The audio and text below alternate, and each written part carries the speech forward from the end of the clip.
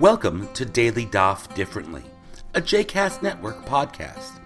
This daily podcast invites you to join us to study the daily Talmud page with a variety of liberal rabbis and teachers. For more information about Daily Daf Differently, please visit jcastnetwork.org/DDD. For more information about the other JCast Network podcasts and blogs, please visit jcastnetwork.org. Welcome to Daily Daf Differently. My name is Rabbi Abby Soslin. Today we are learning Daf Lamed Tet in Masechet Psachim, page 39. Once the rabbis have established precisely what kind of matzah should be used for matzah shel mitzvah, the Mishnah now turns to maror. What are the specific requirements for the bitter herb which should be used on Pesach night? Ve'elu yirakot she'adam yotze bahem yidei chovato b'Pesach. These are the vegetables through which a person can fulfill his obligation on Pesach. Chazeret, tamcha, charchavina, ulshin, and maror. These 5 terms, each forms of herbs or grasses, are actually extraordinarily difficult words to define. According to Rashi, each of these will be defined lower down in the Gemara, although if you look in the Gemara, it's hard to find these exact definitions. For example, the term ulshin is mentioned in the Gemara only to say that it is permitted both in its wild form, olshei sadeh, and in its garden form, olshei gina. Okay, but that doesn't exactly explain the term. Not sure what Rashi was talking about when he said these terms would be defined.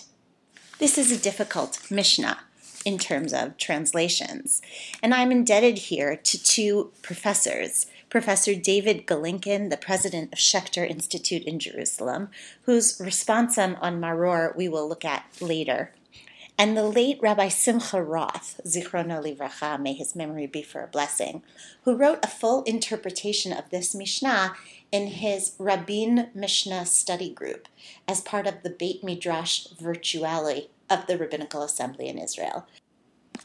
I recommend his website to aid with your Daf Yomi study, www.bmv.org.il. Rabbi Roth brings translations of these items based on a number of different sources: the Blackman edition of the Mishnah, the Albeck edition, and a variety of Rishonim, medieval commentators, as well as other traditional commentaries. As he writes, the translations I have given for these 5 vegetables are not all as certain as they sound. The first bears the name chazeret, which in Israeli Hebrew is now the term used to indicate horseradish, the last item on the list, maror. However, almost all the classical sources are agreed that in our Mishnah, the name chazeret refers to lettuce, which I will add is how the Gemara itself understands it. To make absolutely certain, Rashi translates the word into French, Rabbi Ovadia mi Bartanora translates it into Italian, and Rambam translates it into both Arabic and Hebrew. Each of the other items gets a whole series of translations. In general, tamcha is chervil, charchavina is probably snake root, and olshin is translated as endive by both Blackman and Albeck. Rabbi Roth adds that the Rambam chickens out in his commentary and says for olshin that the term is simply well known. The last term is maror. Roth explains that Blackman translates this as horseradish, and he adds a note that this is the one most used. Rambam and Rabbi Ovadia of Bartanora say that maror is a kind of kusbarta, which Jastrow then translates it as coriander. If you are confused, welcome to the club. I am no botanist, and most of these words mean very little to me. But it seems like the rabbis are in on the joke.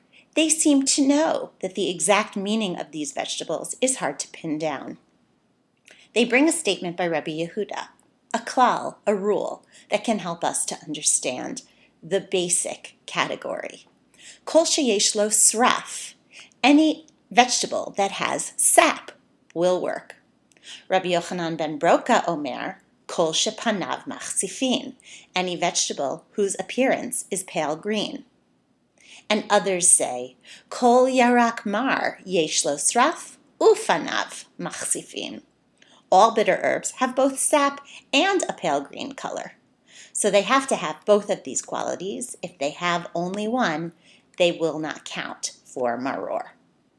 And yet, in classic Talmudic form, the rabbis jump to add to these botanical details a more agadic or narrative understanding of the choice of maror options. The editor of the Gemara brings an Amaraic story right here to illustrate the choice. Several different rabbis say that chazeret, lettuce, is the preferred option. It is first on the list, and it is a mitzvah, even more so than what we might think of as the bitter herb so many of us use today. Rava explains this using a word play. What is chazeret? Chasa, lettuce. Why is it called chasa? It's a word play. Dechas rachmana ilavan.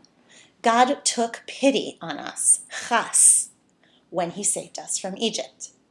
Rabbi Shmuel bar Nachmani brings a different narrative from Rabbi Yonatan to explain maror.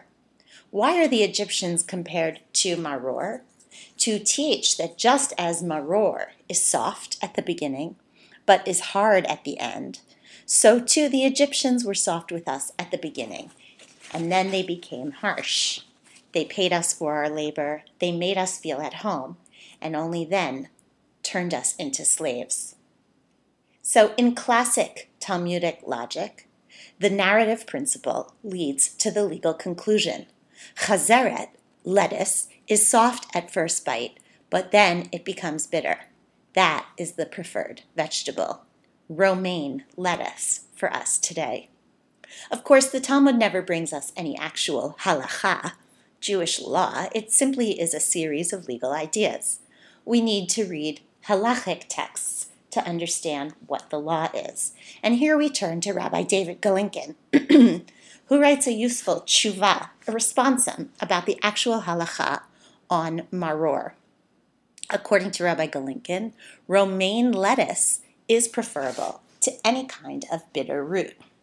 He brings a number of sources, as well as visual evidence, examples from several illuminated medieval Haggadot, which have pictures of green leafy vegetables as maror. A couple of them even have artichokes in their picture, but most show large green leafy vegetables. So how is it that so many of us here in the U.S. use the bitter root vegetable that we call maror, that big white root that we cut up or put into ground horseradish? According to Rabbi Galinkin, this is historical. In the 14th and 15th centuries, the Jews of Germany and Eastern Europe decided to use horseradish because it was difficult or expensive to obtain lettuce. Today, however, Rabbi Galinkin explains, in Israel, most Jews use romaine lettuce. And this is the halacha. I read this with disappointment. The white horseradish root that my mother has put on our Seder plate has been an important part of our family Seder for years. For me, that is a symbol of my own family story. The laughter, seeing everyone's responses to that sharp bite of the root, the freedom, really, and the joy at our table. The maror is an expression of that.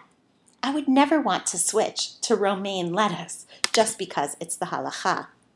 Rabbi Galinkin, fortunately, concludes his tshuva with a recognition of people like me. Of course, he writes, it is not easy to get Jews to change their customs.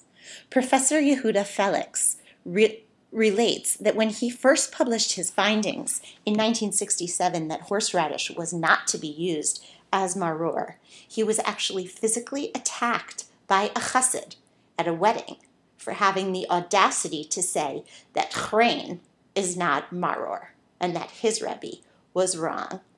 Chrein, the horseradish in a jar, is not maror. And Professor Felix got almost beaten up just for saying so. I love that story because it gets at the intensity with which we hold on to our own understandings of what can or what should be used for so many aspects of our religious rituals. But then, if we're not going to even follow some of these halachot, and we're going to follow the practice of our communities, why bother learning the Gemara if we're not going to follow its conclusions? Because I think it is just so interesting. From both a scientific botanical perspective, as well as from a psychological or homiletical one. The rabbis seem to be constantly walking the line between the details of the law, precisely what kind of vegetables are we talking about, and the story behind the details. What do each of these symbolize? Sure, maror may be these specific kinds of vegetables, but even more importantly, look at what each represents. The pity that God had on our people, the soft beginning and hard ending of our experience in Egypt. Or, as many of us feel so clearly today, the maror at the Seders and the joy and freedom that so many of us remember from our childhoods. Those symbols, at times, can feel almost more important than the law itself. The Talmud seems to recognize that. Until tomorrow. I hope you've enjoyed today's episode of Daily Daf Differently, and that you'll join us again tomorrow for a new page.